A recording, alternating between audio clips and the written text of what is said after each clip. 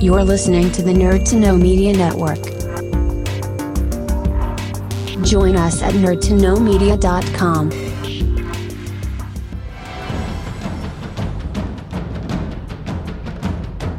Broadcasting from the Blanchardstown Centre, this is Phoenix FM.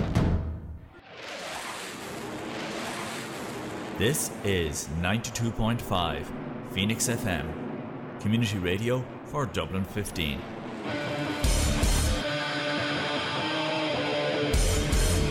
Hey everybody, it's JB Jeremy Borash, and you are listening to Darrow O'Connor on the...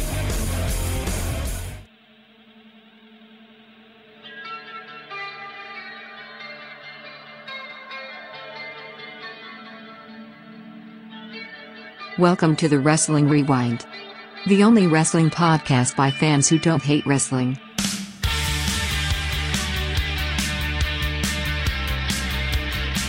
Hey everybody, you are listening to Phoenix 92.5 FM. This is the Wrestling Rewind. My name is Darrell O'Connor. This is show 126. And of course, if you're listening on Patreon, thank you so much. This is going to be the Heat segment, which we cut up and put up for Patreon listeners as well.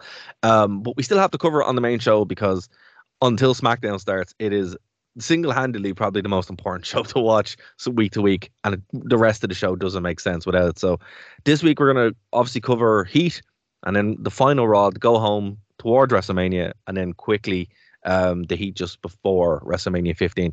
So thank you so much for checking out. Last week's show did quite well. Actually, it's going to be 127 because it was Stone Cold Steve Austin Day. And I'm going to pop the interview I did with Stone Cold Steve Austin up as 126 from a couple of years ago, because why not? I totally forgot I did an interview with Stone Cold Steve Austin, and I think it's a good time to put it back up on the feed. So, as I said, my name is Darrell O'Connor, and I'm joined by the one, the only, the Bertie boy, the one and all, undefeated, Mr. Martin Hardy. How are things, Martin? Oh, grand. I thought you said Bertie boy there for a second, and there was some sort of reference to Ahern. Oh, no. So for listeners that may not know, Bertie Ahern was a former Taoiseach of Ireland, which is the Prime Minister of Ireland, and a quite controversial figure. But no, it was your birthday. He was what's known as a cute whore. Going to have to edit that one out for FM, but yeah, exactly. Yeah, man. So it's been busy for you because it was Patrick's Day. It was Stone Cold Steve Austin Day, Patrick's Day, and then your birthday. That's Absolutely. Some weekend. That's a lot of Steve Weisers. Yeah. Had to get the truck out with the hose. Oh man, isn't it funny that like Raw that we're watching now has this run just has all the infamous moments. Just out of nowhere. It's crazy. You know what? It's great watching them like this because you have these huge moments in your head. Yeah. And they get played in video packages, and you see them separate segments on YouTube or whatever. It's brilliant to just be watching a show and just have one of these moments just kind of naturally happen. Yeah. And when you're watching it, you're going, "Oh, that's where that came from. That's what that is." Well, it's really funny as well that it happens with the Hell in a Cell. The Hell in a Cell is Corey McChrystal, former host of the Pro Wrestling Rewind and the International Desk for years.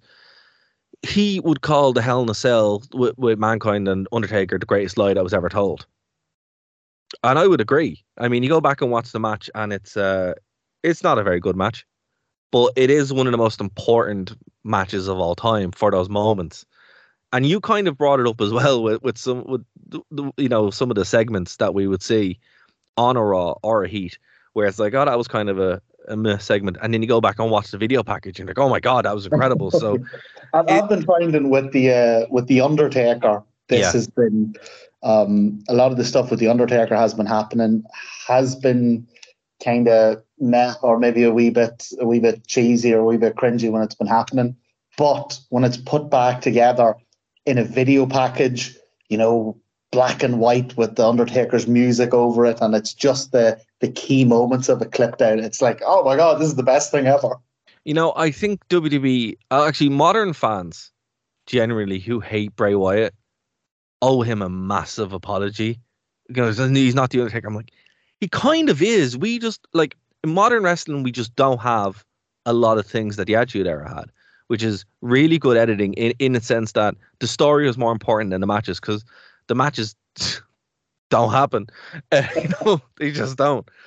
And also, there's more of like, okay, we're going to replay this segment, and the segment is replayed rather than clips from the segment and it's pulled out. Like, I mean, that Royal Rumble train wreck with Bray Wyatt, I'm pretty sure if you clip that up in its own kind of way in a story, you could probably have a good segment in that.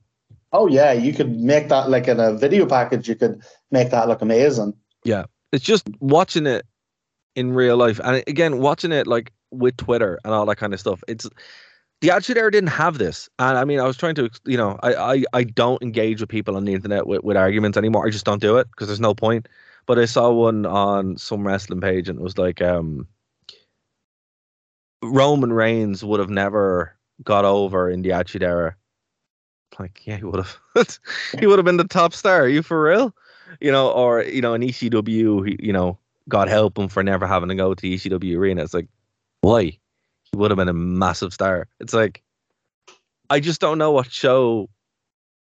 The show that's in their head is not what actually happened. And I mean, one of the goals that we're trying to do here on this show, or one of the goals I have, is to watch this in context. And look, I've watched more wrestling in the past like week than I have in ages. I pretty much jumped ahead. I'm on WrestleMania already, and then I was going back and watching some stuff from the hardcore division, watching a lot of Taz matches for some reason from 2001.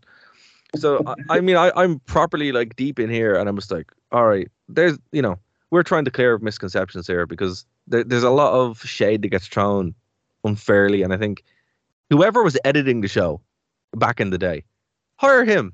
He was doing a great job. The video package guy, not the actual show, but the video package guy. Where's he gone? Bring him back. That might help. Probably went the same way as hundreds of the other employees did the past couple of years. Yeah, but what I mean is like the magic that was on these shows, like even on a Heat, right? And we've talked about it, and it's like the Heat before WrestleMania, it's not going to be its own show, because there's nothing happens there. But we'll get to that point. This Heat that we're talking about, the main thing is that The Rock is upset with the corporation, right? He is angry with the corporation, and it's just a long, wandering promo for about 5 minutes, and eventually the big boss man has enough. And the big boss man is like, look, I want a piece of you, or whatever. And it's funny because the big boss man is saying these really like he uses his hard time cheesy promo. And The Rock is like, what are you talking about? Like, he did it a couple of times. He did it a couple of times. And it's just The Rock is completely no selling it. And you're like, right, if this had been modern WWE, they would have made the boss man look ridiculous. But it's like, no, because The Rock was like, stop being ridiculous. I'm actually going to fight you. It actually just got them both over. And it's incredible. It's like the guys had enough freedom to really just go with it. Because, I mean, if that promo was scripted today, right? Just say it was John Moxley when he was there in WWE as Dean Ambrose, and Roman Reigns, which is probably a good comparison. They were overly scripted, and he had to lean into the silliness of it rather than The Rock, who's like, stop with that ridiculous saying that doesn't mean anything. I'm going to stick that nightstick up your, And I don't know. How can you stand there and seriously say that they were overly scripted? You suffering succotash. Exactly. That's exactly my point. Now, if they had just been like, no, listen, just go out and be relatively real, I think they both would have benefited from it. And I mean, like, this is the boss man, like my Bookly out there with The Rock. Well, this is part of the reason why I think this era has such a kind of a charm to it. It's like you were talking earlier about how like these video packages are even better than the ones they do now. And that's mad, because now they must have like the just absolute state of the art equipment. They have more money than they know what to do with. But I think that's part of the problem, because I think what you have with WWE now is this really overproduced product, this over-polished product, and it I don't know, it's just, for whatever reason, it just doesn't feel real to me. Where in this era, they're doing some really innovative things with some fairly limited technology, but everything feels a wee bit grittier, feels a wee bit more down to earth. And at this stage, it still feels like it's a wrestling show. Like the wrestling hasn't been completely sidelined yet. Well, see, okay, it's funny that you mentioned that, because I would say, and I mean, on this show, the wrestling, 4 minutes, 1.5 minutes, 1 minute, 2.5 minutes, 2.5 minutes. The wrestling, sorry. This is a pretty good heat. It is. It's a really good heat, but the wrestling isn't the focus. The story's the focus, and the wrestling feeds into the story. And I think that's what it is. Because, man, I'm the same with you. I'm like, how is a show that has less wrestling than the entrances? The entrances take 5, How is it? How is a show that has less entrances, less wrestling than the entrances, feels more like a wrestling show than a wrestling show that has 15-minute classics with guys who legitimately can go out and who are more athletic than everyone standing in that ring right now. And it's because you're sports entertained. You're like, I really want to know what happens in this story, because the story is the most important part, and the wrestling builds around it. And like, even to like Dr. Death Steve Williams, I actually care about Dr. Death Steve Williams hanging out with JR. And I mean, that's insane. I think it's as well because this era is a really innovative era. So the stuff that we're seeing in it, when you look back and watch it in context, it can seem a wee bit different to eras now because we've seen it done 100 times. Whereas back then when it was happening, this is the first time anything like this had happened. Like in the episode of Raw, we're coming up to Stone Cold driving the truck into the arena and then blasting the ring with beer from the hose. Like, we've all seen a version of that 100 times by this stage. But imagine you're just there, like it's just a random Raw, or maybe it's week 4 WrestleMania, so not quite random, but it's just it's an episode of Raw, and then this just outlandish stunt happens. It's really it's not even so much the stories or the wrestling. It's just that the whole show is creatively just vibrant. Just leave Raw for 1 second, because that's a whole thing. But I mean, with Heat, the driving part of Raw here, actually, and I also just noticed, I went back there and while you were talking about the segment, there's some lad holding like a phone book, and it's like falling apart, and he's in the front row. Don't know why. It's holding a phone book. And look, for Heat, The Rock's story of being this paranoid character, which we've seen over multiple weeks, starting with the big show and then going all the way through the entire corporation. That's another side of it. And then that would feed into what would happen with Austin. So this multifaceted story, basically, that has different elements that everything kind of feeds into it. Austin is feuding with The Rock, who is feuding with the entire corporation because he doesn't trust them. The Undertaker is kind of feuding with McMahon, not involved with Austin. But then Mankind is, they all kind of feed into the same story that unfolds over many chapters. And then you have DX just running around and being the best thing ever. Yeah, they're just being the best thing ever, So look, let's get into this. This Heat came from San Jose Arena in San Jose, California. It was March 21st, 1999, and it was the second last Heat before WrestleMania Sunday. So just a normal Heat before they actually got what I think they should bring back. Anyway, so it started off with the corporation coming out, The Rock again running down everybody, and it would set up a match with the Big Boss Man and The Rock. Shane McMahon losing his mind, going, I'm going to get in serious trouble about this, and would no sell the match anytime Kevin Kelly would bring it up. So that's where we are, and it would then open up with a bizarre match, but an entertaining match nevertheless. Hardcore title match with Al Snow and Billy Gunn. Billy Gunn would defeat Al Snow in 4 minutes with a Fairmaster. And look, you were kind of disappointed that Billy Gunn won this belt. I agree. I you know, it is cool for DX to kind of go in with more gold, but Billy Gunn should not be a hardcore champion. He just doesn't with that fit. said, this was a pretty decent match. It was a very good match. I would have I'm not the biggest fan of the hardcore matches from this era because it tends to be a lot of kick, punch, walk over here, kick, punch, walk over here. This is a pretty decent match. I really liked at the start Al Snow kind of just walking down to the ring and doing his entrance and then just jumping in the crowd and hiding in the crowd. There's one thing I want to bring up on your point before you go. I'll let you go back to that point, but I just noticed. So when Bob Holly comes out for commentary, he actually makes a reference to, did you notice all the sawdust around the ring? Yes. Still? So this was obviously shot very soon after last week's Raw, where they built a commentary desk for JR.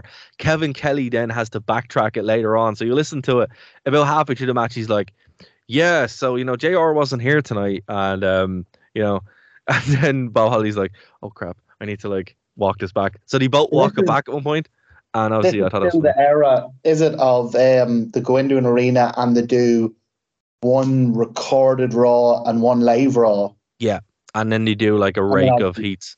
Yeah. So obviously he wasn't. So obviously this was taped right after that, and he had to go in and he basically revealed it. But again, I would blame the production staff because I mean that when I saw him coming out, I'm like, why is there still wood all over? Wood chippings all over the floor. I mean, yeah, that's the drop. It's just a quick word, by the way. This is next week's show, so don't. Yeah, exactly. Yeah. But I mean, I thought that was funny. Sorry. So go back to your point there with the match because I agree the match. Yeah. So I think it's partly down to the fact that the two guys in it are great. Al Snow and Billy Gunn are sort of really good wrestlers. Al Snow obviously never got much above the mid card, but he was a really kind of inventive, he had a really good wrestling mind, a good hand, as they say. Exactly. Yeah. So I enjoyed this match. Thought it was a really good brawl. I call out a good sign? Actually, it just says so. So I thought that's all it says. It just says suck. it was the era for us. So I thought that this it didn't betray the kind of spirit of the hardcore title, which is all the weapons and that, but it wasn't trash cans and it wasn't garbage wrestling. It was the most creative they got was and it's what I've kind of noticed with this when you actually get guys who know how to wrestle. I know that sounds horrible, but that's the truth. It makes such a massive difference because like I say, I typically don't enjoy this in WCW or WWF, but I enjoyed this match. I thought the main thing they used was a chair, and I thought that actually had some really inventive uses of it. Yeah, the chair that's in my notes as well. I was like, by them actually having a match that's helped along with the chair rather than okay, we're going to take out 16 weapons and it looks like a CCW match. It's not good. So now I really, really enjoyed this. But as we say, this whole episode of Heat was brilliant. It was banging. Yeah, it really was. It was it just felt like a solid B show. It was even funny as well because even the bad bits were kind of good. Hardcore Holly's on commentary during this because he's going to be wrestling whoever the champion is at WrestleMania. Yeah. And he's just terrible. Oh, he's awful. Can I just say as well, Bob Holly. Sorry, Billy Gunn punches a chair. Don't never punch a chair unless you're the Big Show. That was the stupidest part of the whole match. Was that? But I loved the moonsault with the chair. Oh, brilliant! Such a cool setup for the end of the match. was really good. And more chair shots to the head, which was disappointing, but also incredibly satisfying. As problematic as it is, seeing a chair shot to the head, no one takes them better than Al Snow. So, it was what it was. But no, this was great. And it's a testament to how good this heat was that we went from this match into an X-Pac hype video, and it was brilliant. It had me really up. And like I'm an X-Pac gay. I think Sean Waltman's fantastic. But this had me really getting behind X-Pac. So before we get there, the match finished up obviously with a table spot and into a Fameasser basically. Great table spot as well. Really good table spot. And then Billy Gunn defended his title. Bob Holly comes in, batters everybody with a chair, and leaves. And then it goes into the X-Pac hype video. Now, the cool thing about the X-Pac hype video is, it's Tess trying to talk The Rock out of fighting Big Boss Man, and then it goes into it. And the cool thing about the hype video with X-Pac is you don't really... This is not something you see very often because, like, X-Pac obviously came back to the WWE from WCW, and he was saying, "Look, I wasn't sure they were going to welcome me back." And we kind of skipped a little bit where Shawn Michaels turned on DX basically and became corporate, and then he kind of turned back. So that was kind of happening at the end of 1998. In 1990, and then X-Pac would come back and be fully brought into the fold. And there was kind of the DX fighting. So, but to actually hear that in kind of a shoot, which this was actually very, very unique and not something I've ever had an appreciation before from X-Pac, because again, you just don't think of him that way. You think of him as, X-Pac, he go away, he, or our Patreon, the X-Pac Euro. So we all want an X-Pac Euro. We all need an X-Pac Euro. And if you don't know what that is, listen to last week or the show 2 weeks ago and go on our Patreon where you can find that out. But no, I mean, this made him look like $1 million. It made him look like a legitimate threat. And then also got over the fact that Shane McMahon is in a lot of trouble because this guy is actually legitimate rather than Shane, who isn't. Although Shane has a long history of putting himself in against legitimate guys and making himself look good. I saw one of those countdown lists recently that was talking about WrestleMania matches, because obviously we're into WrestleMania season here in 2023 as well. And it was going over the match he had with AJ Styles. So AJ Styles is amazing. Even at that stage, it's amazing, legendary wrestler. And Shane's booked in a match going toe-to-toe with them.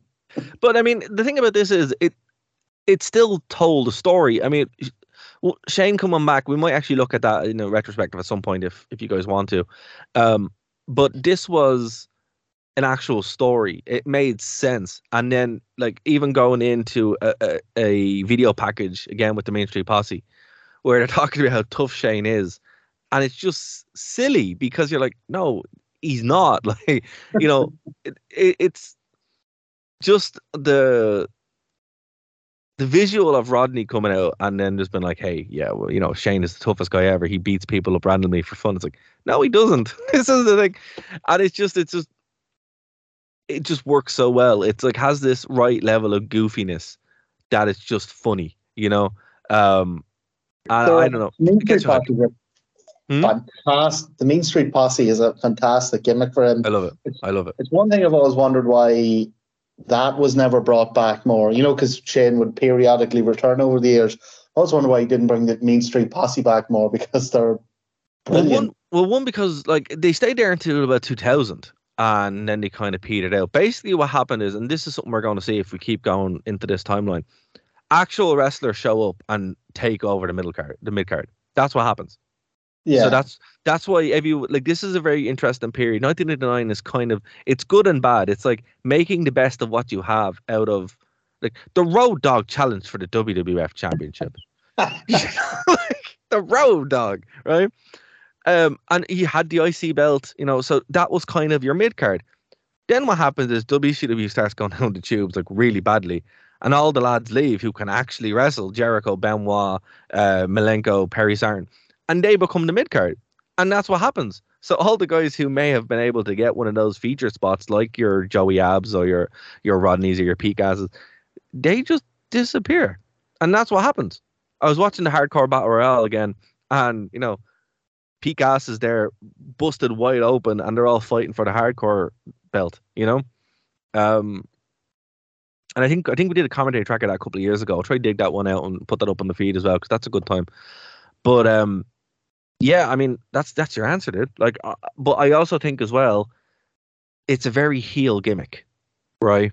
So having the Main Street Posse out there now would actually, you know what they should have done? Sorry. Yeah. If Shane came back as a heel figure, bring back the Mean Street Posse, and then you'd have your own Stooges kind of thing, where he's basically just being Vince with the Main Street Posse. That's a really good shout. They will never do it, but they should do it.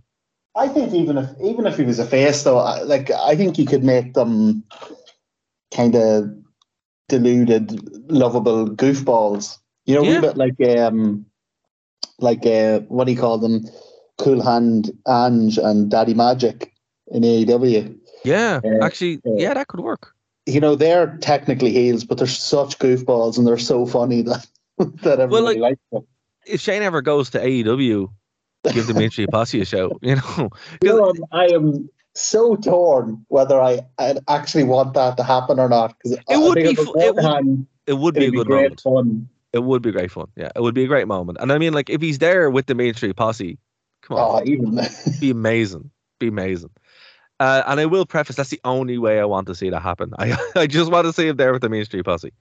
So yeah, look, we have another backstage segment with The Rock getting ready for his match. Shane's like, no, this match isn't going to happen. And then out comes the former number one contender, and current Intercontinental Champion, the Road Dogg. And he's going to go against Ken Shamrock.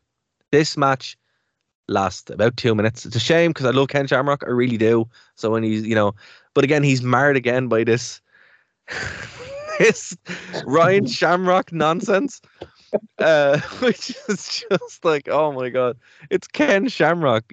His time is limited. He's going to be gone in September. And I'm like, oh, so, my heart kind of breaks a little bit. So, Shamrock was disqualified after Val Venus attacks the Road Dogg. The match itself wasn't bad, but it was about 2 minutes. And Road Dogg's little preamble was actually longer than the entire match. Some terrible haircuts as well, can I just say, in the crowd. It doesn't get more 90s than this. Bowl haircuts everywhere. So, yeah. I like that we, in the previous match, Al Snow came out first, so Billy Gunn came out second. And in this match, Road Dogg came out first, so we had two renditions of you didn't know in a row. But with Billy Gunn, he doesn't say anything. It's just the din. Oh, is there not a pre-recorded one for Billy Gunn? No, right. I only realised that a week or two ago when they actually fought. Do you know what it is though? What? The crowd shouts it. The crowd shouts it, yeah. When it's just Billy, yeah, because you can clearly hear them saying it. So. Yeah. But you got that song twice in a row. Yeah, but like, I can't remember if it's on This Raw or I was randomly watching it. No, I think it is. Yeah, it's on the Raw we're going to talk about. They actually go against each other, and that's where I figured it out. Because it's a double championship match, but not actually for any championship. I watched these, the Heat and the Raw back to back. Right. I think there's maybe another segment where one of them's in it, but basically, when I sat and watched them, there's like 4 or 5 times where I'd heard that song, and it was starting to feel like. Do you remember? Was it one Halloween Havoc that the NWO took over? No, it was sold out. Sold out. That's what it was. Yeah. And every match was NWO, and they all have the same goddamn entrance song. But you know what's crazy though? It's like DX.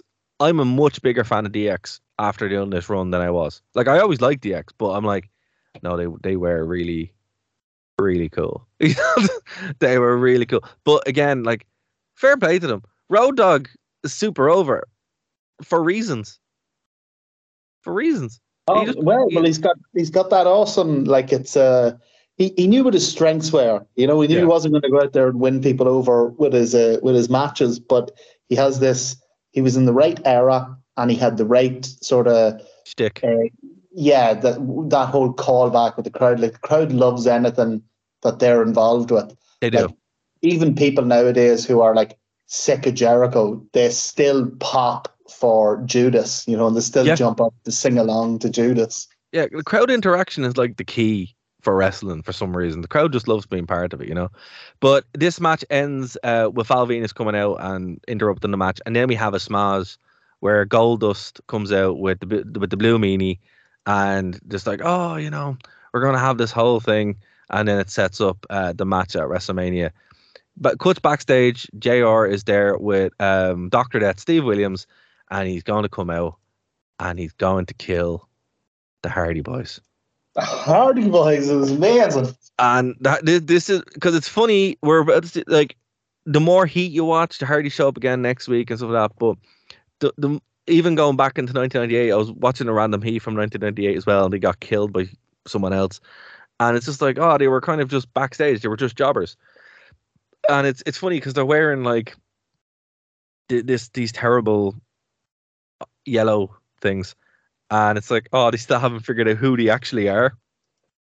But you can see them starting to come through. So there's like two things I thought about this was one. So it was Dr. Death versus the Hardy Boys in a handicap match. One, it was actually a pretty decent match. Wasn't very long, and it was a squash, but it showed that they were maybe trying to rehabilitate Dr. Death a wee bit. Yeah. So they were, they really were. Yeah, like there was an effort there. So it was a good match, made Dr. Death look really strong. The other thing I liked about it was that it was really cool seeing the Hardys. You could see flashes of where they were going. Like they got battered here, but they got a lot of their stuff in. You know, they got a lot of their double team team moves and stuff that would become iconic later on. But it's also kind of cool just to sit and watch it. And like you're talking about, you know, like the kind of awkward gear that's almost, but not quite them yet. It's awesome to think, like, in a relatively short amount of time, like in a couple of months, they're going to go from this to one of the biggest tag teams ever. Yeah. No, and it's funny because like, I don't know when it happens. There's a couple of, like, when you're watching this again, it happens with Too Sexy as well. I don't know if you know Too Cool or Too Sexy before, you know. Yeah. So there's that awkward thing that we're actually going to live through very, very soon. And it's actually as terrible as it sounds. But they randomly fall into Too Cool. The Hardys, it's a little bit more. There's a little bit more effort put into it. When the Brood breaks up, they become the New Brood. They start teaming with Michael P. Hayes. Yeah. And then they become the New Brood, and then the Old Brood and New Brood feud, and then they have the ladder match, and they're superstars. They have a Brood feud. No, but they have the ladder match at No Mercy in October, and they become the four of them become megastars. Yeah, so that's it. They're not there. They're not there yet, but we have a lot. We have a lot of like random, and I'm glad. That's why I'm so glad we're doing Heat, because there's no way we would see this otherwise, because they're just not getting on Raw. There's no way they're getting on Raw. I'm really looking forward to that transition. I'm really looking forward. We're going to see. But if you're playing along at home, I mean, when you're watching Heat, keep an eye out for like random backstage people, because you know we saw Christopher Daniels randomly backstage with the Hardys. Oh yeah, it's kind of fascinating, particularly when you, like you say, you do know the history and you're looking back at it. It's kind of fascinating to see who's there, who's hanging about, even to see who's like doing, you know, those extras roles they just have, you know, bodyguard or something like that. It's always cool to see. You go, oh, holy hell, is that MJF or is that, you know? Yeah, it's, you know, I think the knowing what happens and then seeing it unfolding is interesting, not only for the top stars, but for, like, as you said, guys who won't even make that impact yet, you know. From there, we have the Godfather coming out with the hose, and then it's a match against it's going to say Stone Cold Steve Austin, Triple H, Triple H wearing his DX gear still. Interesting thing about this is the match wasn't very long. It was like 2 minutes, finished with a pedigree. But the Godfather didn't often offer Triple H the hose, and he seemed really interested. He just attacked them. You can see, and I don't know if he was meant to do this or not, but you can see Triple H full on trying to grab one of them, to pinch a cheek, and you can see her like hopping and moving out of the way really quickly. But I mean, is this the only time that kind of happened? Because usually he makes the offer. Yeah, I don't know if maybe they were meant to do something like that. Again, guys, we don't condone any of this. This is the gimmick. Like, this is. Oh, this is the gimmick. Yeah, this is the gimmick. But you do have to respect it, because at the same time, whether you're, don't find any moral issues or you're morally opposed to it, the fact is that pimping ain't easy. It ain't easy. But yeah, I mean, that kind of took me off guard. The match itself was a very play by the numbers card. It wasn't a very good Triple H match. It wasn't a very good Godfather match. It just was a match. But it was a match. It had a definitive beginning, middle, and end. And I love that. So the Godfather is one of those characters who's kind of in a perfect spot in WWF at the time, because you can beat him all day and it is not going to affect his popularity at all. So he gets beaten in this. Triple H gets to win a match. He rolls out of the ring. Godfather's laying on the mat, like after being pedigreed. And the next thing, his hoes come in and like pile on top of him, and they're all like hugging him and saying, "Is he all right?" And there's a big smile on his face, and you're just like, "Oh, he's over." Well, he's talked about it himself. He's incredibly over. And what's weird about it is Triple H is giving them all crotch chops as they're coming in, and it's like, I still don't know why he wasn't, offered one. What did he do? They never said that they had beef or anything, because usually the Godfather would be like, "Look, I'd much rather just go home." And I'm just like, was there some kind of beef between these two or whatever? But either way, Godfather super over. Triple H gets the win, and then it's revealed that the Big Show's in the limo for some reason. I'm not feeling the Big Show at all. Like, genuinely, I mean, I don't know what it is. I don't know what it is. He's so physically imposing, and they're making the effort, but it is just not coming across. Yeah, no, it's just not working. I mean, I knew he shows up. He just, it's very. Maybe he needed more of a monster gimmick. Maybe he needed a gimmick, genuinely, rather than being, "I'm Paul White, I'm really big." Maybe rather than having him walking around with the corporation, maybe he needed to be out there doing a couple of squash matches, absolutely murdering lads, Because we haven't really seen him do that. No, and in fact, haven't seen him do that. I think on the next Raw, I think that's his first actual match. So you could be right. No, he had a match with what's the Raw match? The Raw match is he had a match with Mankind. Yeah. Wait, no, he didn't. I think you're right. Yeah. Or something. Yeah. I think you're right. So, I'm with you here. Like, I don't know what it is. I'm looking at him, and he's undoubtedly massive. Like, he's looking down on Kane. Yeah. And he's getting all the time in the world. Like, they're clearly putting the effort in with him. I just don't know what it is. It's just not clicking for me. Yeah, if I figure out what it is, I'll let you know. But it just seems flat. I'm like, how can you make? And it's not because they're doing anything wrong with him. It's just he just doesn't seem interested. Is the wrong word, but doesn't really seem special. And when you can't use the fact that you're like 7 foot tall to, seem interesting, it's a problem. And you'll see, it's very. I'm interested to see where this goes over the year. We're only in the third month. And already it's So Big Boss Man comes out again, where he always should be, the main event. It is heat, but still. So he comes out. He's going to have a match with The Rock, and already The Rock is going to absolutely decimate him, which he does. Shane is screaming at commentary, going, "No, what's going on? I mean, I don't like this. We should be coming together." Blah blah blah blah blah. The Rock comes out. The people really want to cheer him. They don't.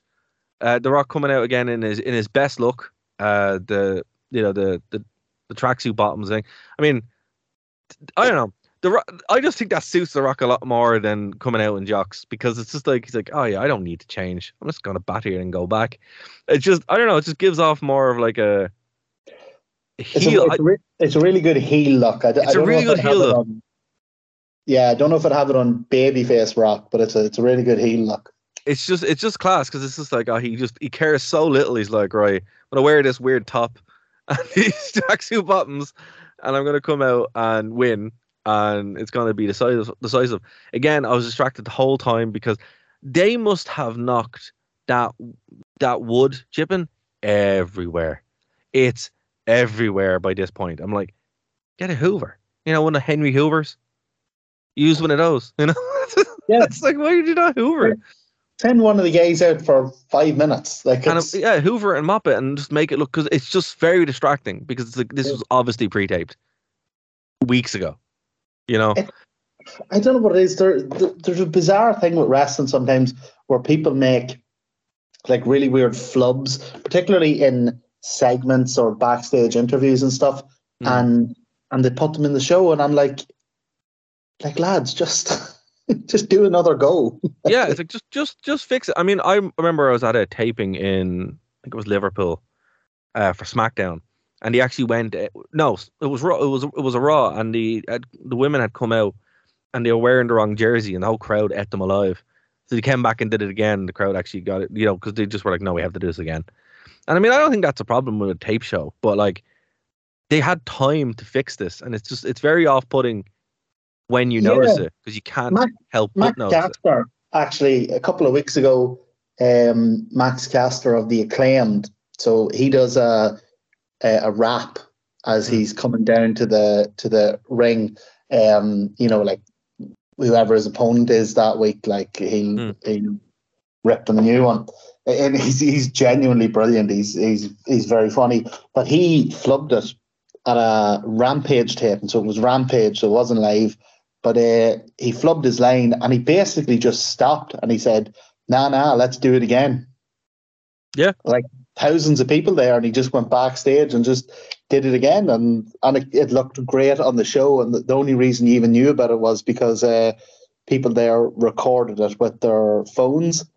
But even that, like, they put that up on their own social media and made like a joke out of it. Yeah, but I don't even think that's a problem. Like, it's just like, if, like, obviously now AEW would be the only ones that would have to do it, and WWE doing it when they go overseas to the UK or something like that. But I mean, there was no real excuse for this. It's just, you know, maybe they just had to bang through it, or they only had a certain amount of time. But, you know, if you guys noticed it as well, I really noticed it, and I just couldn't help. But particularly because so much stuff happens outside, like over at the announce desk. And thanks, Hardcore Holly, because you actually drew attention to it. But yeah, so this match basically, it's a non-finish. The lights get knocked out, and the entire ministry basically come out and absolutely batter the big boss man. The Rock walks away, which is a super heel move, really. He's like, I don't need to be involved in this.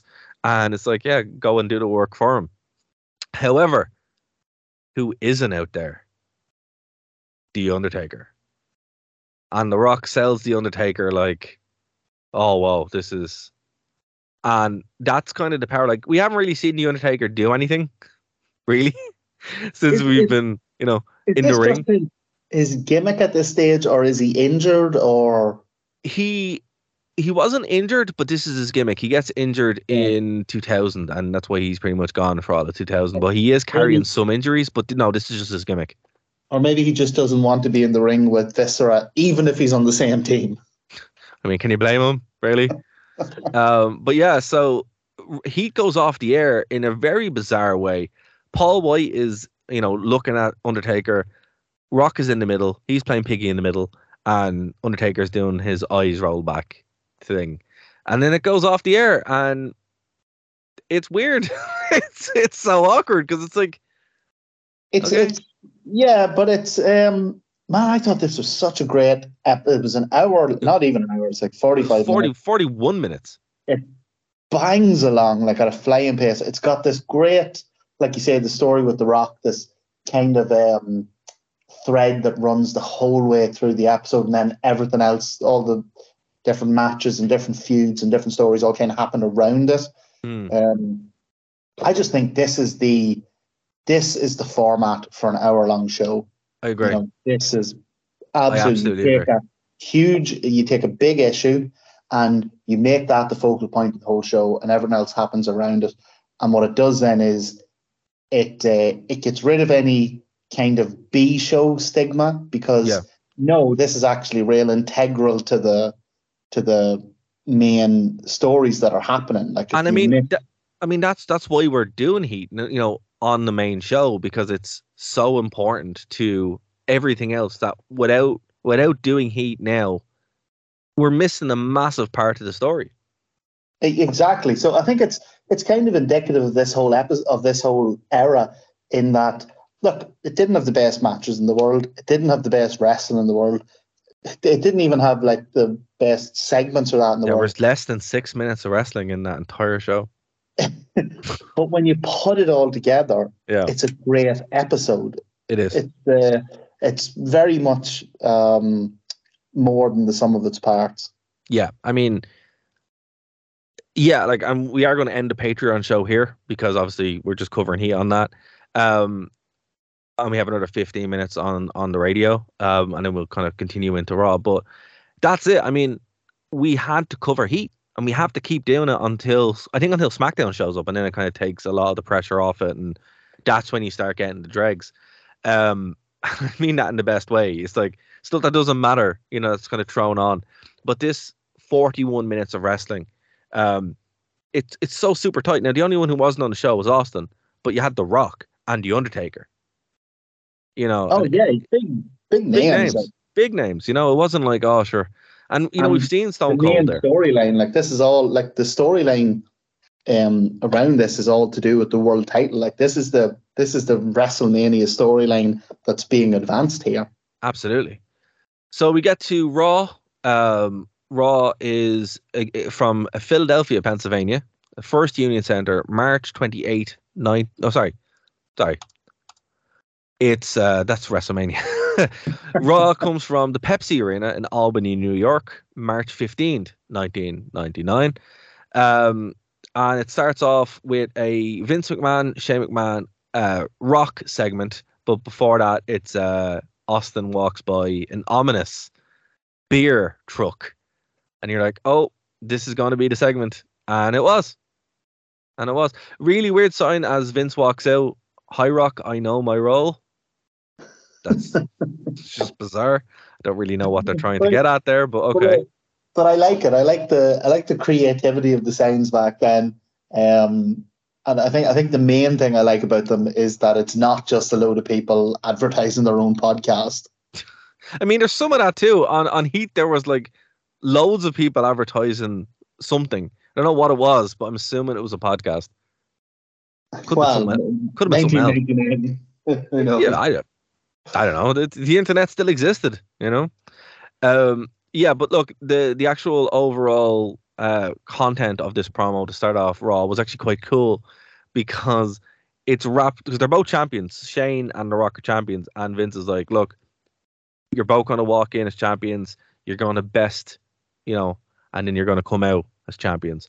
And I actually really liked it, because it was, you know, you could see Vince being proud of Shane, and also, like, you know, The Rock, you know, really is just properly heel Rock here. But the crowd still really like him, and it gets worse the more you go in, where he's like, you know, sing along with the champ. It's like, no, but people really want to do it. So it is kind of funny. On the next really hot crowd as well. Super hot crowd. They are like ready to go. And this kind of goes back and forward. Can I just say, I love the European Championship. It's a beautiful belt. Shame it was gone, but you know, it is what it is. I think it works quite well as a prop. Well, all belts are props, but I think this works really well as a prop, because it's like Shane is just like, look at what I won. Even though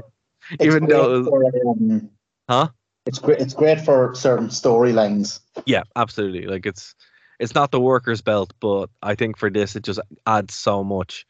And I would say Shane McMahon's probably one of the greatest European champions of all time, which is hilarious, but I think it's true, genuinely.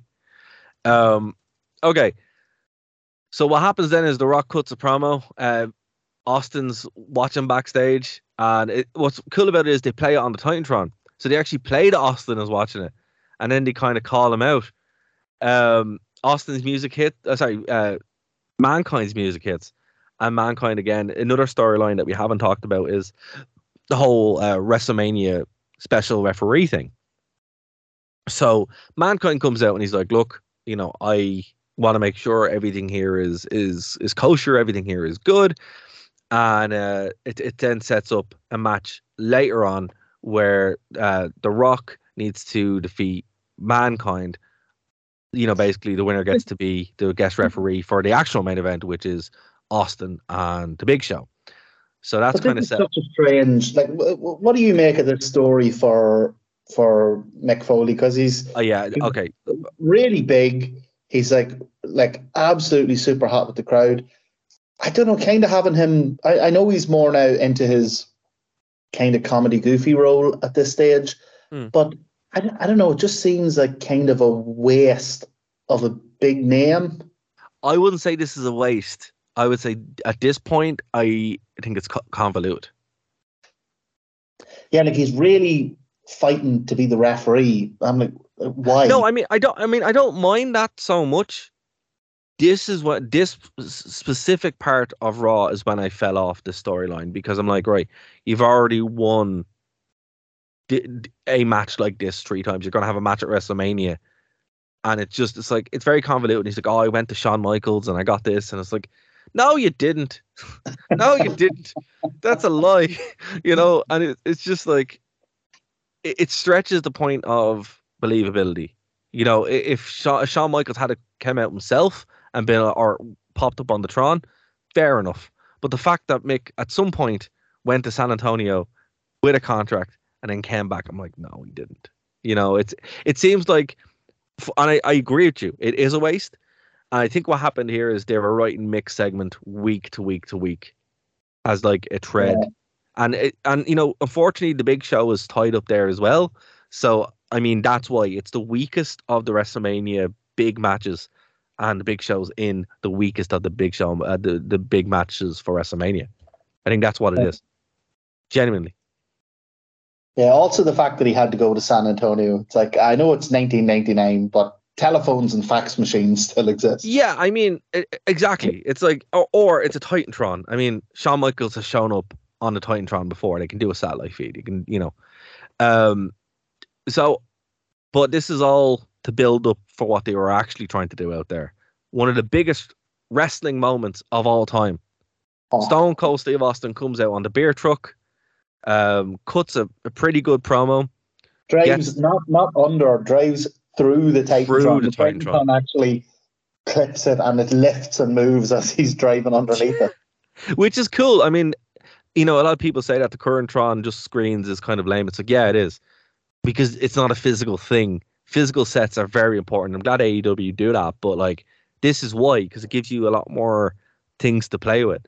And having that just image of Austin just driving down. Now, obviously, your man's in there with him and it's all kind of safe and stuff as well, but it's just like, it's still a cool image. And again, for video package, this is one what we're talking about. It was a cool moment as it was happening.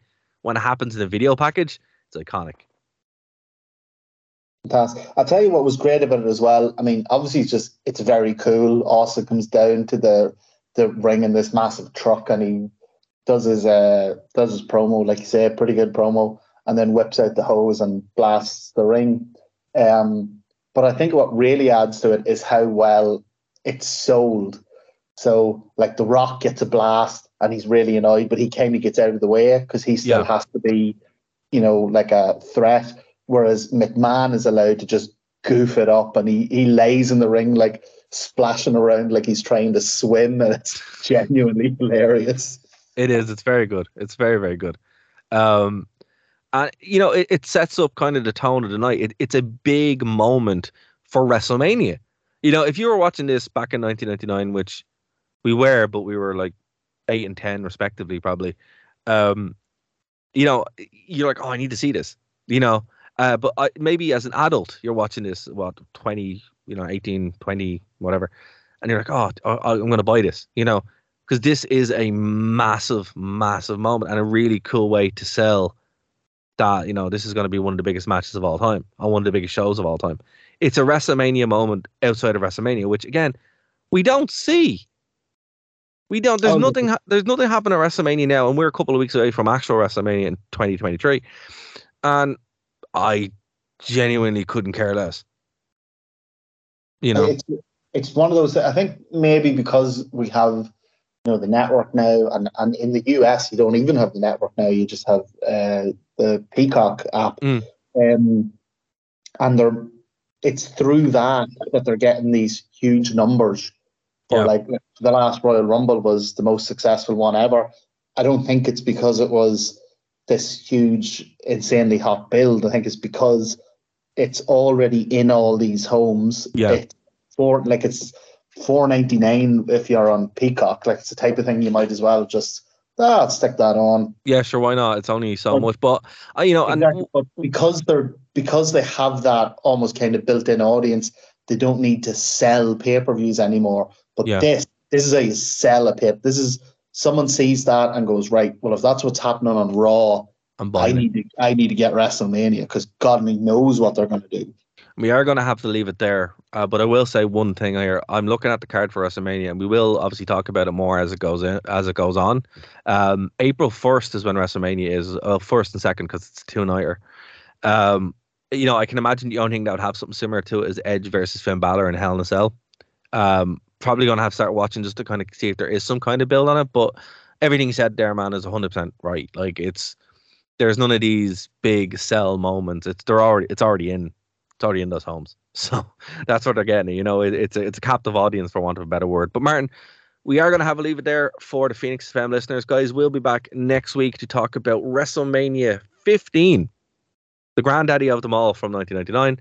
And we'll be back here on the True Penny channel, Nerd to Know Media, WrestlingRewind.com, and all the podcast outlets. Talk about the rest of Raw from March 22nd, 1999. So we'll be back after this show. What was the next Pac Euro?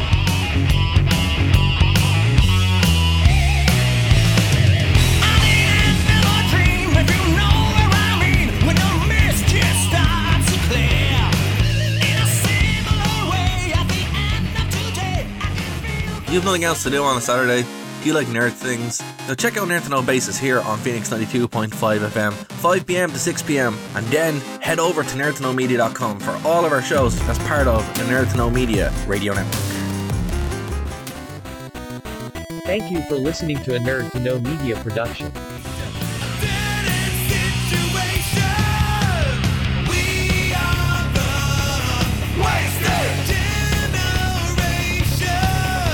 Alright folks, and we're back here on Nerd to Know Media, the True Penny channel, all the podcast places.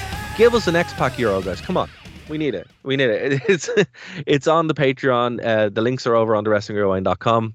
There are different tiers, and that will really be appreciated, because we discovered that at the beginning of X-Pac's team, he's not saying X-Pac, he's saying make some noise, which I still can't believe, Martin. And I think it's a wonderful bit of trivia that's worth €1. I think it is at least €1. But we also put up our Bookily list as well. So if you have Bookily that you think we need to kind of give some praise to or give our thoughts on, let us know, because everyone knows that Big Boss Man is top of my list. Martin, who's top of your list? Actually, from this era. From this era is a strange one. So prior to this would have been probably Doink, and then after it would probably be Jake Hager. Right. But my favourite, do you know who? Al Snow. That's a good one. That's a good one. Man, that's a good one. I want to put Billy Gunn there, but he's in DX, so he can't. Or even Road Dogg. Like, Road Dogg's gone in there. Road Dogg's a Bookily as well. He is. Even though he's Yeah, it's hard to say, like you say, because he was like genuinely over as tag team champions, So it's. I know, but I mean, he's such a boy, like. Absolutely, yeah. Absolutely. Just even though he had a world title shot, which again is the most bizarre thing that's probably ever happened in wrestling. That's saying something. But I mean, like, he was 100% just the cat that fell in the cream. He just was the right place, the right time with the right gimmick. And he was in DX as well. So I mean, it is kind of hard to put anyone from DX as Ibuki. But then again, the boss man was in the corporation, and the corporation in and of itself has a lot of Ibuki as well. Midian could be there too, but we haven't really seen that much of Midian yet. Even at this point, look, if things had gone bad for Paul White would nearly, be on the unemployment line rather than anywhere near Ibuki list, because terrible. I'd stick Viscera in my Ibuki list for the same reason as The Undertaker wanted him in his team. I'd rather have him on my side so I don't have to face him. Oh man, I mean, getting a splash from Viscera probably would be the least fun thing ever. But picking up where we left off here after the beer bash kind of thing, Vince is obviously upset, and it cuts backstage to Deborah fixing herself, getting ready to come out, because we're going to have more of the Deborah, Ivory Sable generic women feud. Yeah, it's really terrible. It gets really terrible. So, that is coming. But before that, we have Jeff Jarrett and Owen Hart defending the WWF Tag Team Championships against the Brood, Edge, and Gangrel. However, they play by Freebird rules, which they don't actually talk about on commentary. They just say, "What's going on? Why isn't the ref seeing it?" So Christian actually takes part in this match as well, which, okay, I didn't realize you could do that, but you can. It's a losing effort from the Brood, and is that what happened here? It was the Freebird rules. It wasn't that. So right, I got slightly confused here then, because go on. Obviously Edge and Christian were jumping in and jumping out. Yeah. And I was like, but they're not even wearing like the same clothes. How is the referee being tricked by this? This is exactly where I was coming from as well. I'm like, okay, Gangrel has to stay in the match. Sorry, Gangrel and Christian could swap out, but Edge and Christian can't swap out. Right. Yeah. Okay. No, I mean, because that would have made sense, because they kind of look at, like, not really, but kind of, because they're wearing the same gear. I don't think it was the Freebirds rule. They just did it. Right. Yeah, because I was thinking, so Edge is wearing like the black trousers, and Christian's wearing, I think, purple trousers and a white shirt. And I'm like, oh lads, if he's gonna do this roll in, roll out gimmick, at least come down to the ring wearing the same exactly. The same clothes. Yeah, I mean, like, because Edge kind of wears his own stuff. Gangrel and Christian kind of wear the same stuff. But I mean, at one point, who is it? It's Timmy. Is that Tim White? Yeah, Tim White's the referee. He's a terrible referee. I mean, like, it happens in front of him, and he's like, "Yeah, it's fine." So it's like, no, ridiculous. Another story that's going parallel to this is JR at a frat party with Dr. Death Steve Williams. Yes, I think this was stolen from Nitro. So it's around this time Nitro was doing the show us your Nitro party gimmick, where they'd have people send in video footage of, and it was mostly frat houses of them all getting ready for a big party to all sit around and watch Nitro. And I think WWF saw that and thought, that's a good idea. I'll have some of that. There's a part in the match actually that's pretty funny, where Tim White is given out to Gangrel and Christian. He's giving out Gangrel and Christian. Giving out to Edge while Gangrel and Christian are in the match. Yeah, exactly. So and then they swap back to Edge and Gangrel in the match, and at no point is the ref like, "Oh, this is grand." And this is where this is what I'm saying to you, where wrestling comes second and the story comes first. Because obviously the story here was the persecution of Public Enemy. Because basically this match meant nothing until Public Enemy ran out. So I think the ref was just told, look, just keep the match going until we send out the two jobbers so they can get killed by everybody in the ring.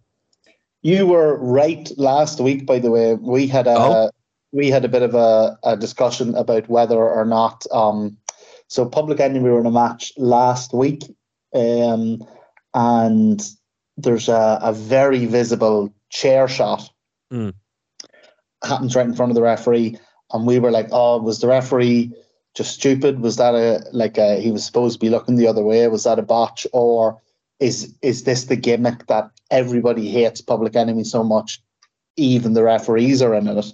Yeah, and that was your understanding of it. Yeah, and during the segment here, they actually do say that even the referees hate Public Enemy. It has to be a consistent thing because the entire company is against them, with the exception of the commentators. They're the only ones who are like, Public Enemy, poor Public Enemy, And I think this is Michael Cole because he's like, he needs to be somewhat objective. But what happens then is the lights cut out. The Brood music plays. A weird rendition of the Brood music. I actually really liked it. I thought it was quite cool. And there's a bloodbath on Deborah. So that's it. The match is thrown out. Really, sometimes these bloodbaths happen. Stuff drops and it kind of just misses people or just splashes on people. But it fully hits Deborah, and it reminded me of that scene from Carrie. Yeah. No, and the whole setup as well of her checking herself before she left as well, really it was really effective. It's unfortunate though, because the Brood could have won that match. They should have had their what together, because if you're going to do the Freebird rule, establish it. But it was still a cool little segment. We then cut backstage to the New Age Outlaws talking about the match they're going to have against each other. Some lad interviewing them who, I think in the history of WWE backstage interviewers, he might be the strangest looking one. He looks like a German exchange student who was just showing up. Or even the guy, the hacker from what's that movie called? From Swordfish, who gets arrested at the beginning of the movie. That's who he looks like with the weird little glasses. And I'm like, you didn't have anyone else, just this random guy. But yeah, and WWE have gone back to that. I'm just using random people, including that Irish guy who always seems to just show up from time to time. But anyway, that's a tangent. Huh? Kevin Patrick. I think they've actually moved him now. I think he's a full-time commentator. Really? Yeah. Oh, fair enough. Good man, Kevin. Didn't know WWE had a hotel in Las Vegas back in 1999, but they did. Did you know that? No. Yeah, Shane McMahon's wearing the t-shirt, which is funny. Our next match is a doozy. Look, I feel bad. Sorry, the next match is Sorry, I'm jumping ahead. The next match is actually quite an interesting match. Billy Gunn, Hardcore Champion, Road Dogg, Intercontinental Champion, ends in a no contest. This is quite good because, except for the, you didn't know happening back to back. And Road Dogg seems to get over a bit more with it because he's obviously doing the VO, Yeah. But the match is quite good. The story that they're telling is that, look, they're able to beat each other because they're best friends, they're tag team partners. And then all of a sudden we get shenanigans. And the shenanigans is comprehensive. It's the Blue Meanie showing up, which is cack. But with the rest of the lads, and Blue Meanie actually gets a bigger role this week than normal. But the Outlaws make short work of everybody. Al Snow, Val Venus, and Goldust. So ends in a no contest. And yeah, it is what it is. It cuts backstage then to sorry. I accept that this era is, like you say, is not about the wrestling. It's not necessarily about the wins and losses. But I was a little disappointed in this one. I thought there was whenever Billy Gunn won the hardcore title, I thought it was beneath him, but I was like, let it play out. Maybe there'll be something come of it. And I was kind of into this when it was happening, tag team going out to fight each other, but trying to keep it, at the very least civil. And then, there'd be, you could have all sorts of interesting dynamics from that afterwards. If one of them loses and they stay together as a tag team, but, maybe now feels like he's the inferior version. I just thought there was a lot of interesting stuff they could do with it. Yeah, but I was a little disappointed to see it end in another no contest. See, you're looking at it from the wrong way. I mean, I agree with you. I really do. And the way they established it. That's the story they wanted to tell. But really, the story they wanted to tell was, we need to put bodies in the ring. Yeah. Just go for it. And that's unfortunate. I mean, again, the Road Dogg should be a hardcore champion, and Billy Gunn should be the IC champion. It's an ill fit, but they've walked themselves into this storyline around the Blue Meanie and Ryan Shamrock and Goldust. That is the next segment. As I said, it's weird. I didn't even know. I'll be honest with you. I didn't know the Blue Meanie had music. This next segment is a doozy. Kind of tremendous. Yeah, it's a doozy. It really is. We quickly get a backstage segment where the Legion of Doom destroy Pat Patterson and Briscoe, because obviously last week they dressed up as the Legion of Doom. So the Legion of Doom are back, everybody. Yay. It was a very understated way to bring them back, wasn't it? Like, it was, yeah. It was. Like, have them do that, but have them do it in their gear, in the ring, you know, with like their entrance. Like, have Briscoe and Patterson out in the ring doing their shtick, and then the Legion of Doom entrance music plays and they come out and they batter them. And, you know, I don't know. It just seemed a very muted way to you know bring... what it seemed like? It seemed like, remember that kendo stick match that happened? Yeah. That's what it felt like. Yeah, because to be honest, because of the way they attacked Briscoe and Patterson, you really only saw the backs of them as well. So they weren't even like immediately identifiable as Hawk and Animal. Still, yeah, they weren't wearing the gear. I mean, like, they're just two lads then. I mean, yeah. What's the point? They weren't even wearing, you know, their own T-shirt, which I mean is not ideal either. But at least, you know, let them know who you are. You know, it's silly. But okay, onto the segment. So Blue Meanie walks out. He's wearing his homemade shirt, which is disturbing, but you know, fair enough. It's such a weird overall package. The Blue Meanie, and it is kind of genius though as well. Like, I mean, it's such a weird segment and idea. So he's wearing a shirt. I do appreciate the overall presentation. I mean, I think this is the most, like, this is Raw, and Blue Meanie's out there cutting a promo with music. Again, my mind is blown that he has music. I'm like, whoa, he went through trouble of doing a Titantron for him. Did make his own T-shirt, which, I mean, they probably could have sold a bit of it. And he's out there, and he calls out Shamrock. It was very important to say Shamrock. He has a chair and everything with him. And he says he wants to spank Shamrock, right? You're like, whoa, he's going to call out Ken Shamrock. And he had me going for a moment as well. I'm like, he's going to get killed. Ken Shamrock's going to come out. I was actually looking forward to that. I was going to Shamrock's going to go out and kill him. Yeah, I was like, this is going to be unbelievable. It's Ryan Shamrock using his music. So Ryan Shamrock comes out and yeah, he says he's going to spank Ryan Shamrock. Now, what's weird about it is she walks over to him and he actually grabs her and starts, you know, getting ready to spank. I don't know if it was a case of, I don't know if the story is that maybe she's into it a wee bit, or when someone's going for a suplex and they stick their own arm up, you know. Yeah, I think it's the second. I think it's the second one, to be honest. Yeah, but she definitely didn't look like she was putting up any kind of a major fight. Yeah. It was very silly. So he grabs her and gets ready to deliver the smack, and Ken Shamrock comes out, kills the Blue Meanie. Goldust comes out, gets the ankle lock on him, and then the Blue Meanie wellies Ken with a chair shot to the head. Oh, absolutely wellies him with it. I think that might be a Ken Shamrock thing. So apparently, do you know that real famous headshot that The Rock gives him, where he like pancakes him in the face with it? Yeah. Apparently, before they went out there, he told The Rock, "If you do not hit me with that thing, I'm not going to sell it. So like, you better swing it." And I imagine that the Blue Meanie, he said the same thing to him here, because I can't imagine that the Blue Meanie went out there and just decided to stiff Ken Shamrock with a chair shot out of the blue. I think you're right. I think it's kind of a Ken Shamrock thing where he's like, no, make this look real. And it was, because it probably was.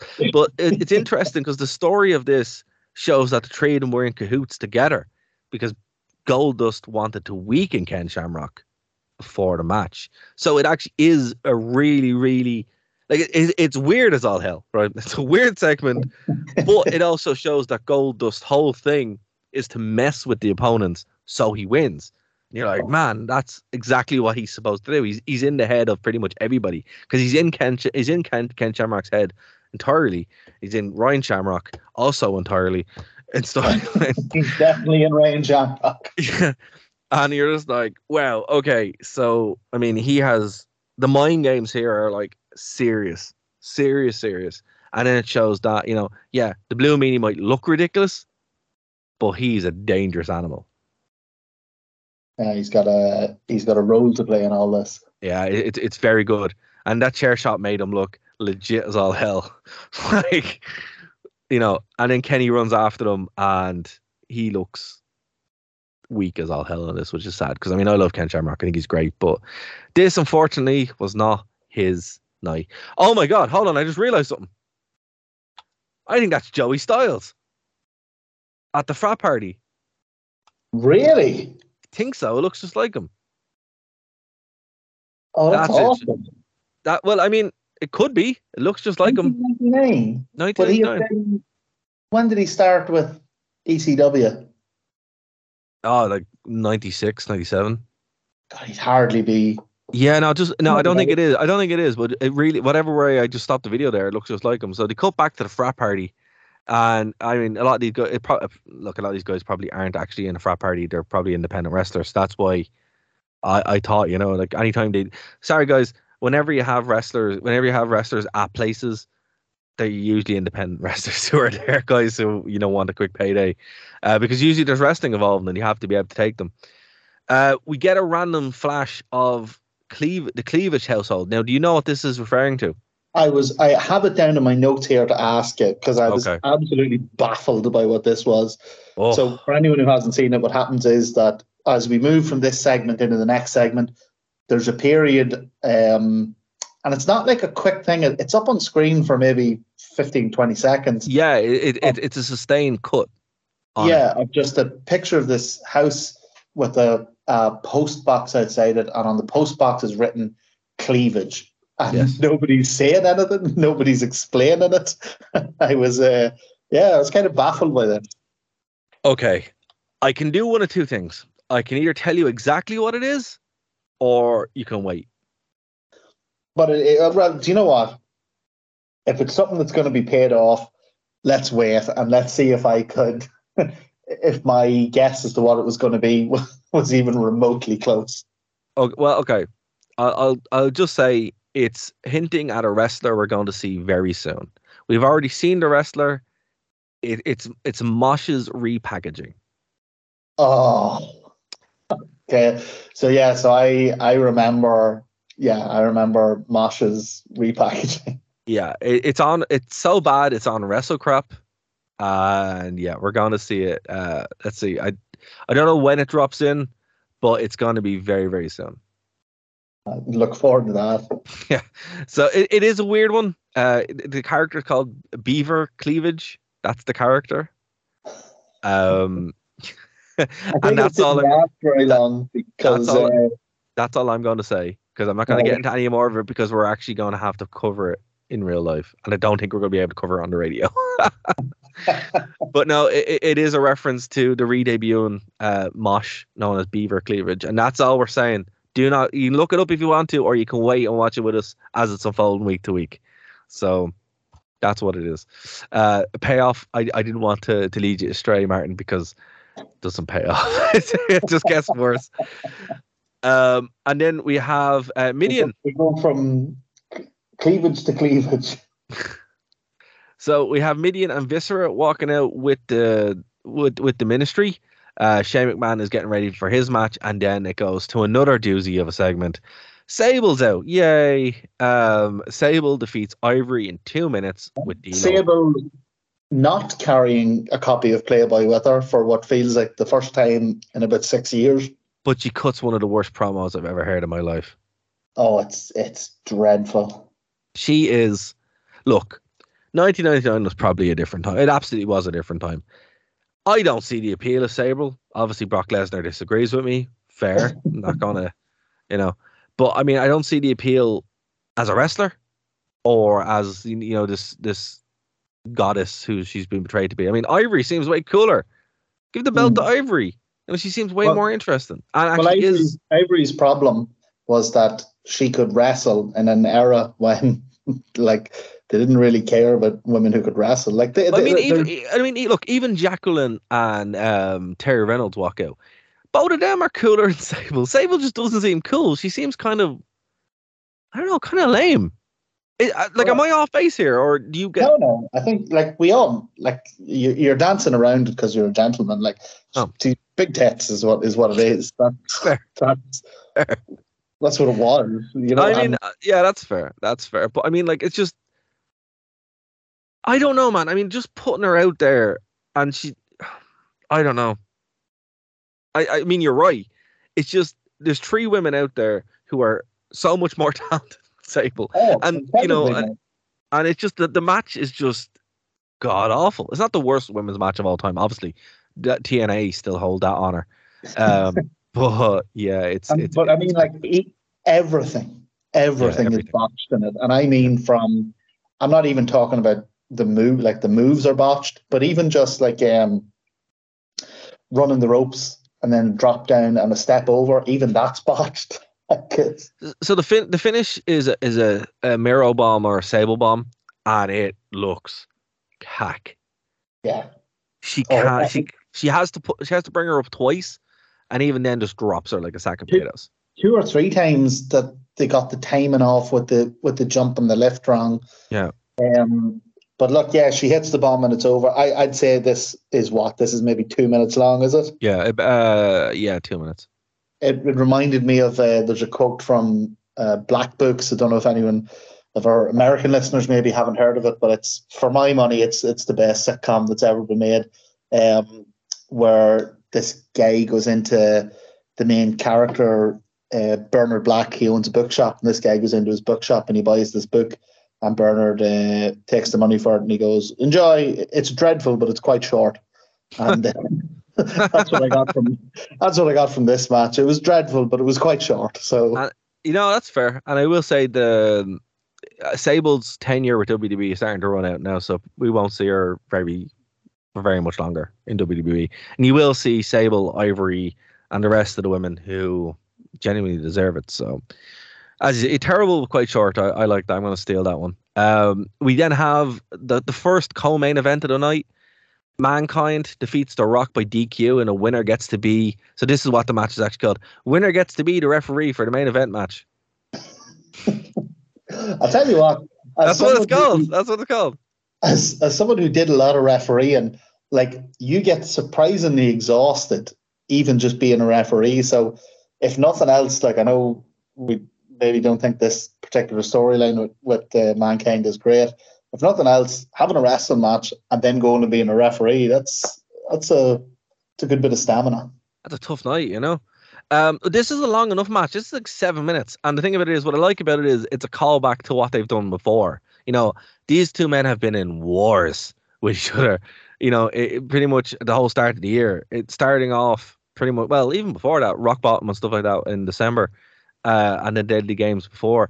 This is like a 4-month feud basically, and this is kind of not the blow off for it, but getting there. And it's not a bad match. It's by no means the best match that they've ever had, but it's a very enjoyable match. The ending of it, I liked it. I thought this was a decent match. I just want to say though, before you jump in, the ending of it sucks. With the Big Show costing, he does a choke slam in front of the referee, and it's like, what? Yeah, you cost your own guy the match. So that's what I wanted to say. Go on, Martin. Sorry for interrupting. No, I completely agree with you. It's it was a decent match, definitely by Raw standards.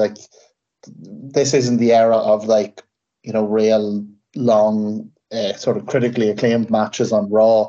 I thought this was decent. The ending, yes, spoiled it a bit, but it was somewhat saved by the fact that I think Mick Foley takes the best chokeslam in all of wrestling. He's this big guy, I don't know if it's like a fearlessness thing or what, but he gets up for the chokeslam like nobody else. Legs swung up in the air and takes it completely on his back. I love watching Mick get chokeslammed. Yeah, no, he takes it better than pretty much anyone else. And I mean, I think again, this is established in the Big Show. Right now, the Big Show's main thing is I can do a chokeslam and I'm tall. But Mick gets some revenge with a chair, and he's like, he stands his ground. He's like, no, I'm not going to be beaten up or battered again, because I mean, we've seen what The Rock can do with a chair. So it's funny. Mick was like, yeah, I'm not doing this again. I'm getting the chair. Then we have Shane McMahon and X-Pac in an Albany street fight, Greenwich street fight. Now, they hyped this up for a long period of time and said, right, what this is going to be. But there, just before we get to that, there is a non-match. It's actually not in this recap that I'm reading. It's actually only on the show. So they're hyping up the Albany street fight. We'll get to that. But before we do, it's a match. Kane versus Goldust. I'm surprised that this isn't in the recap. It's not in the recap. This is fantastic. What's interesting about it is the recap that I'm reading, it only counts as the matches. So obviously this doesn't count the match, right? So it's Kane doing his full entrance and then Goldust doing his full entrance. However, Goldust pulls out a big flamethrower and fires at Kane, because it's not Goldust, it's Triple H dressed as Goldust. He was, do you know what? Triple H had me right up until the edge of the entrance. So he comes out in front of the Titantron and he's walking down, and is that Goldust? Is that, I don't know, it's hard to tell. And he gets the whole way down the ramp, and I'm still with it. And just before it's the facial expressions. It's the facial expressions, yeah. It's not even that what give it away for me anyway. Just before he gets in the ring, he turns to climb the steps, and you get the side profile, and you see that giant Triple H hunker of a nose, and then you're like, oh, that's not Goldust. No, I mean, what I'm saying in a good way, the facial expressions really sold it. Oh yeah, he really sold it. He really, like, it was really good. A really good impression of Goldust. But yeah, for me, it was when he got down to the corner and he turned and he saw his profile. They were like, I could recognize that big Hunter Hearst hunker anywhere. The question I have is, where did he get the big coat from? Yeah. He would have had to get that specially made. Unless he stole it, maybe, or beat him up backstage, or I don't know. Look, it was a good segment though, but yeah, it doesn't count as anything in the recap. It's just one of those moments. But again, so years ago, watching or even like I still have WrestleMania 15 on VHS, and that would be shown, but it wasn't anywhere. So that's what's cool about this. It's here. They're building up for something. They have this random match, and then they go back to the street fight, which again is another angle. This is an angle inside of an angle. And they learned from from Kane's little flamethrower.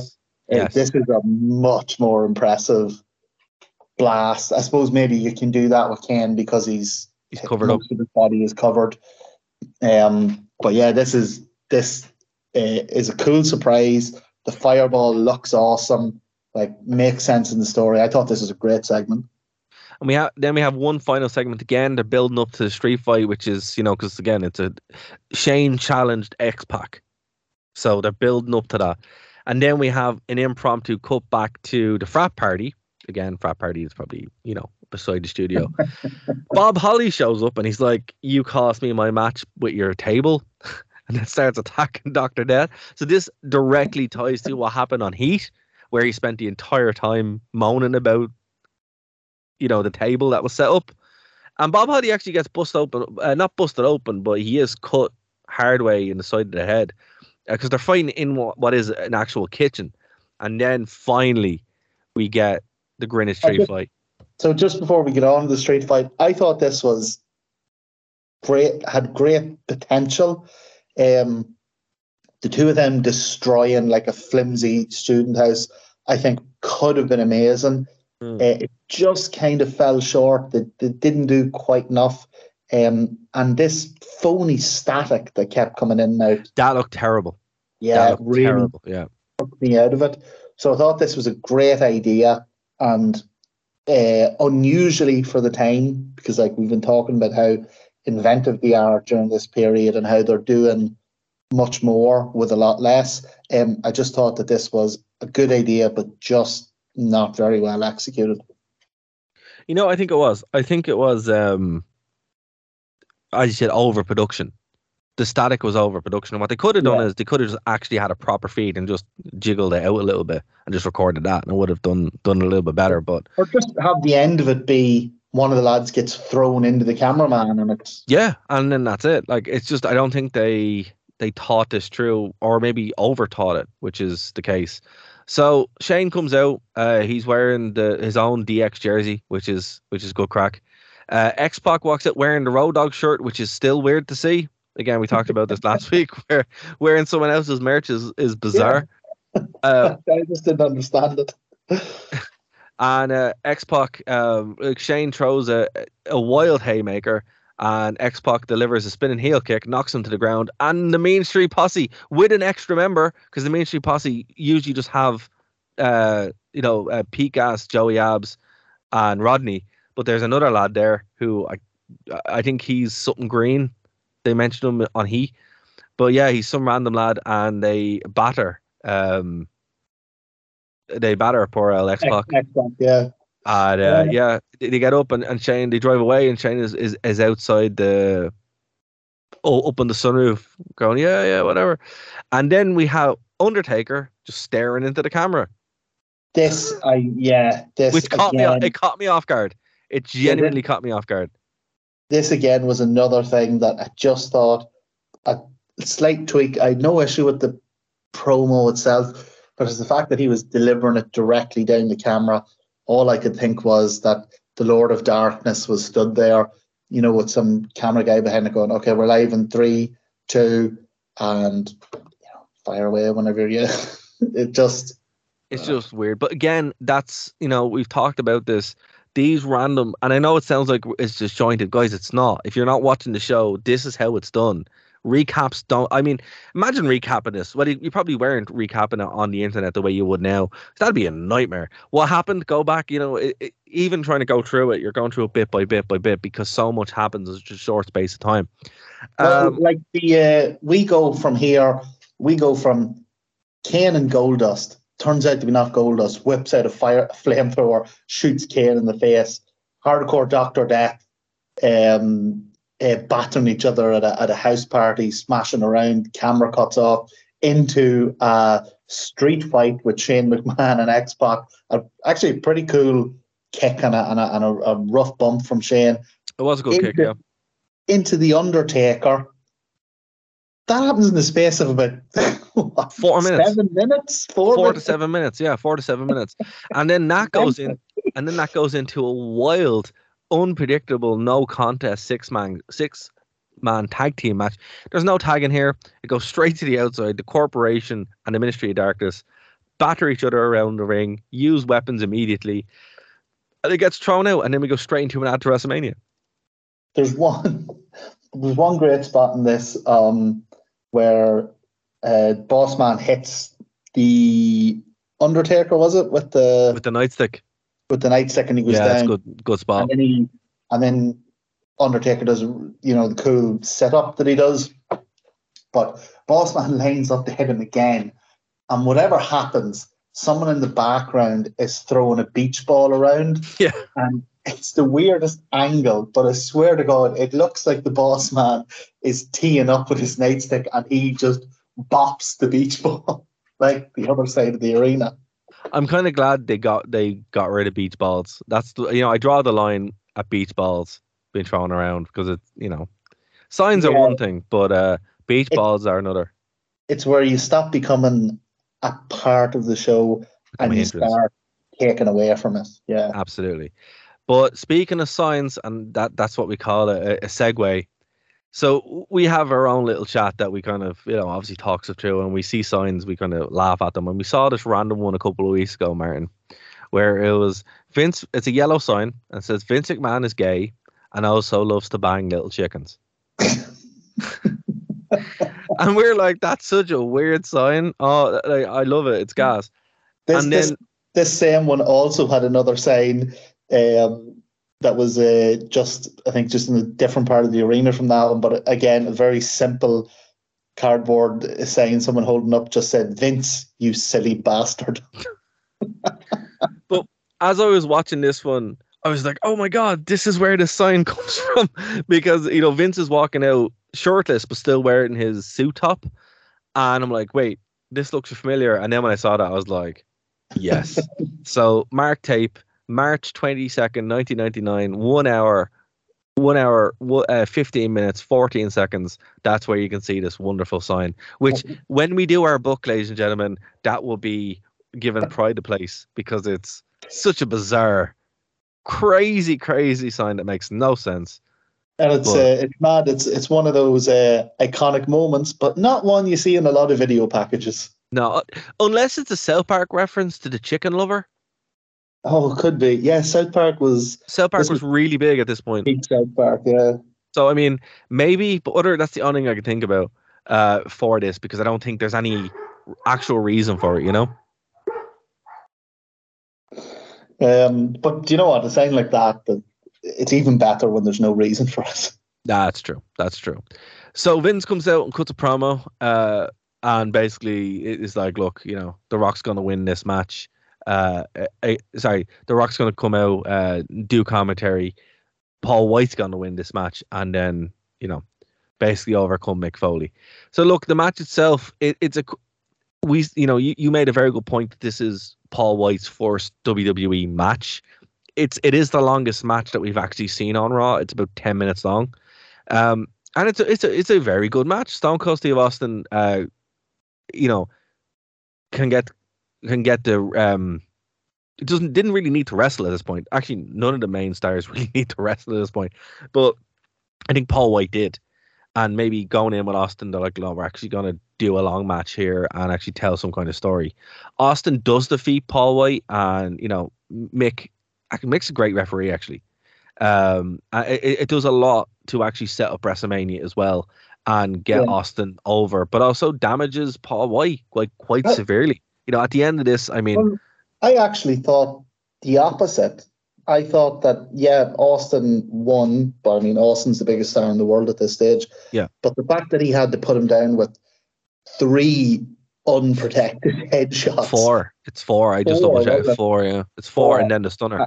And then a stunner. I thought, I definitely wouldn't call it a burial, I thought. No, that's not where I'm getting at. What I'm saying is, I mean, when Paul White came in, he should have been fed a bunch of guys.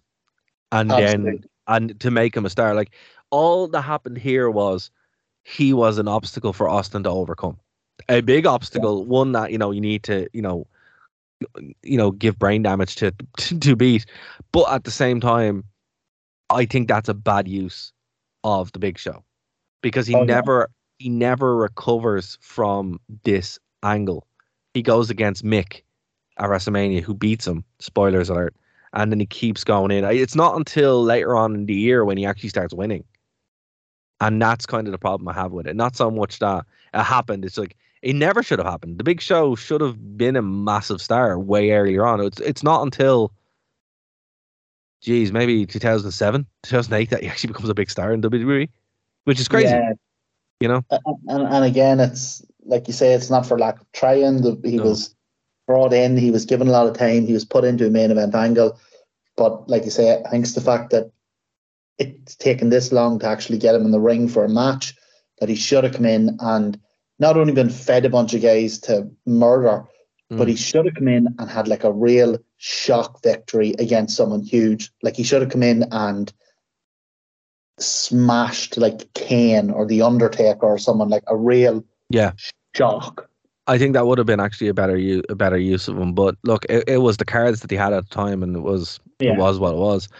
The show goes off the air with The Rock getting in off commentary and beats up Stone Cold, and we go off the air with Austin. With Austin on the ground, and the crowd absolutely losing it. Yeah, no. So basically, The Rock is standing up victorious, crowd's losing it, and Vince is shouting his head off, and that's how we end Raw, and then it goes into Heat, which is the same day as WrestleMania. Obviously, it's from the arena. It looks great.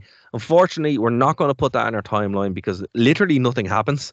It's just promos, with the exception of a terrible Jacqueline Ivory match, which Jacqueline wins, and then an invitational battle royale where D'Lo and Test win to basically be able to challenge for the tag belts at WrestleMania. That's what happens. Watch it anyway before WrestleMania, but we're now at WrestleMania 15. That's going to be our show next week. Martin, what have you thought about the build up to WrestleMania so far, and are you looking forward to shows? What matches are you looking forward to seeing? Oh, yeah. So, like, a couple of weeks ago, I don't know if you remember, there was maybe one or two episodes where I thought they were kind of just spinning tires. There wasn't much happening, but it's all kicking off now. Like, this is, if I'm watching this at the time, I am bouncing off the walls waiting for WrestleMania. And, well, it's a testament to how good the build has been that I know this is a terrible WrestleMania. Yeah. Still can't wait to see it. I mean, you know, as I said, I've kind of jumped ahead a little bit and I started watching it. I didn't watch all of it. I'm going to probably watch I want to watch it tonight, to be honest with you. It is a terrible WrestleMania, but it has moments that's quite good. I mean, there are, like, I've seen this WrestleMania probably 8 times in different ways. And the Kane Triple H match now, I'm actually way more interested in than I probably ever was, because I now know the full story week to week to week. The hardcore match is quite good.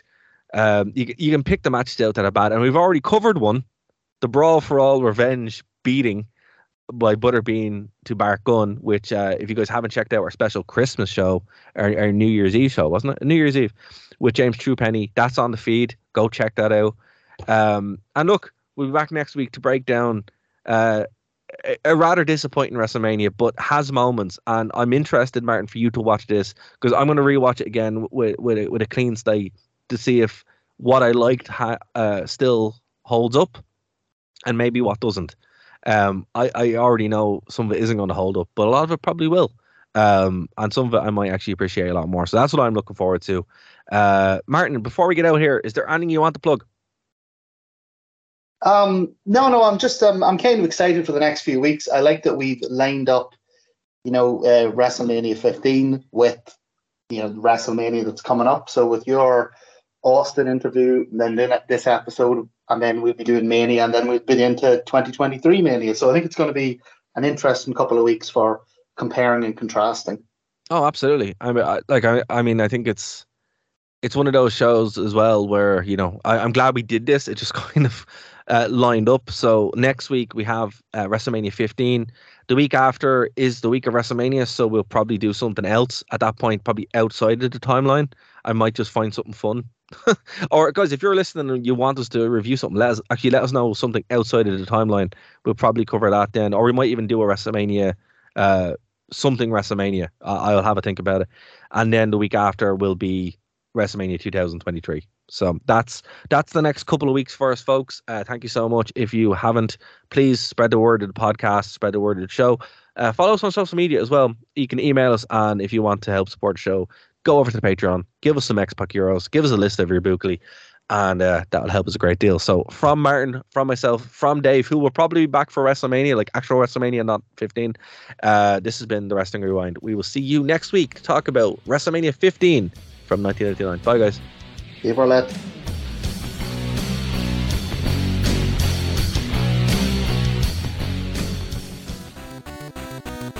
Thank you for listening to a Nerd to Know Media production.